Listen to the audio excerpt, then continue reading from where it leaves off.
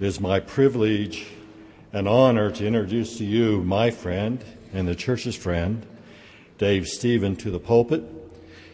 Dave has been a member of this church for a while, along with his lovely wife, but more so, he's just been a deep, devoted friend for all of us. So, welcome, Dave. Welcome to the pulpit.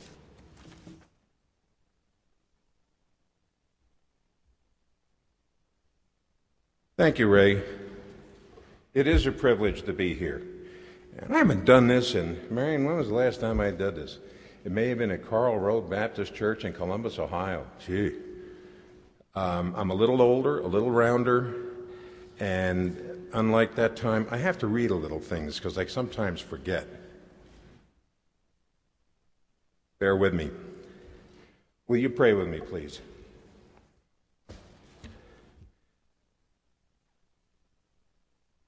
Dear Lord and Father in heaven, you have created all things and given us all things. You have shown us your love over and over and over. You have given us the capacity to love as well. We are your friends. Help us to nourish that friendship, that relationship with you and with others, and to truly love one another. In your loving Son's name we pray. Amen. Okay, everybody all together now. A sigh of relief. Come on. Like our reading today, my message will be short. It's going to be a little longer than the 8 verses that were read to you, but short just the same. Now, I'll be reading the same John 15:9 through 17 from a little bit different translation or paraphrase. I'll be reading it from Eugene Peterson's The Message. Sometimes I really like this because it's conversation. It's as if Jesus is sitting here right in front of me, talking to me as an individual. So from The Message. I've loved you the way my Father loves me. Make yourselves at home in my love. If you keep my command, you will remain intimately at home in my love. That's what I have done, kept my Father's commands, and made myself at home in his love. I've told you these things for a purpose, that my joy might be your joy, and your joy wholly mature. So this is my command. Love one another the way I loved you. This is the very best way to love. Put your life on the line for your friends. You are my friends when you do the things I command you. I'm no longer calling you servants because servants don't understand what the master is thinking and planning. No, I've named you friends because I've let you in on everything I've heard from the Father. You didn't choose me, remember? I chose you and put you in the world to bear fruit, fruit that won't spoil. And as fruit bearers, whatever you ask the Father in relation to me, he gives you. But remember, the root command, love one another. I want us to concentrate on a few words or phrases from the reading. The first one, love one another the way I love you. I named you friends. I chose you. Love one another. Bear fruit. There's one more that I'm going to save towards the end, and we'll get back to that later. But let's just look at these 5 for now, okay? In FBC Sunday School, we're reading and discussing Paul Young's book, The Shack. It's number 1 on the New York Times bestseller list with over 3 million copies sold, and I don't know how many are being read by people who have borrowed the book from somebody and hopefully maybe even returned it. But it looks at God in a very, very different light, a different perspective. And one, it talks about a relationship between a loving God and a man who suffered a very tragic and overwhelming loss. Mackenzie has really taken this one. But what this book has done for me, or actually I should say what the book has done to me. It's caused me to think, to really think, to think about my relationship with God, my relationship with Jesus, his Son, to think about God, Jesus, and the Holy Spirit, my relationship to them. And this morning I hope to think about our relationship with him, our personal relationship with him, and him with us. So let's go to the Bible, to Proverbs 17:17. And I'm not going to tell you what page it's on, because I didn't look it up in that Bible, so fend for yourselves. But Proverbs 17:17. A friend loves at all times, and a brother is born for adversity. That means tough times. Let me read that again. A friend loves at all times, and a brother is born for adversity.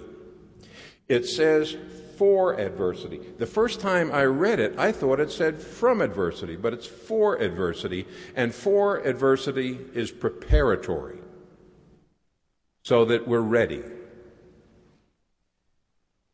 It's not just after the fact that he's there. Now, what did Jesus call us in our reading? Friend. Friend. And who is with us when we face adversity? Jesus, our friend. All right. Now turn the page and we go to Proverbs 18:24. A man of many companions may come to ruin, but there is a friend who sticks closer than a brother. There's that word again. Now, who could we be talking about? Yeah, Jesus.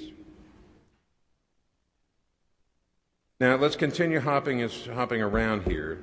Now, we sang just a minute ago, what a friend we have in Jesus, all our sins and griefs to bear. Not bad. Not bad. It's a place to go. A place to go. Now, to continue hopping around, let's get back to the beginning. We have the word love. We have friend. We have choice. So, what is Jesus saying here? To love one another. Quote, the way I loved you. And what does he call us? Friends. Not just once from the reading, but twice. Now that we know that we are his friends, is he our friend? Remember, he chose us. Do we choose him? Marion and I are kind of romantics. We've been known to put on a few CDs, listen, even sing along, and then we'll even dance around in the living room on occasion. One of our favorites is Anne Murray's You Needed Me. Now, this is a stretch theologically, yes, but I think there is some theological application in Anne's song. Listen to this. You held my hand when I was cold. When I was lost, you took me home. You gave me hope when I was at the end. You turned my lies back into truth again. You even called me friend. There's that word again. I think that Jesus might be singing that to me at times. Think of those words. Now let's get to the end of the story. Okay, hike them up a notch. Actually, this is the beginning of the story, not the end. I'd like to go to the NIV this time, verse 13 from chapter 15. Greater love has no one than this, that he lay down his life for his friends. I call that sacrificial love. Some have done this in time of war. A friend of ours from this congregation experienced this firsthand. Jane Nelson's dad went to war and was killed during World War II, and I believe it was on Iwo Jima. That's sacrifice. Ray Carter, right over here, he laid his on the line. He went to Nam to fight for his friends, and thank God he came back. I salute you. But Jesus spoke these words to his apostles, and in a way, you are his apostles. Greater love has no one than this, that he lay down his life for his friends. I want to paraphrase that, if you'll permit me. Jesus is saying, greater love has no one than this, that I lay down my life for you, my friends. He's speaking personally. He gave his life, his sacrifice, for us, his friends. So remember, I have called you friends. I chose you and appointed you to go and bear fruit, fruit that will last. His command, love one another. Amen.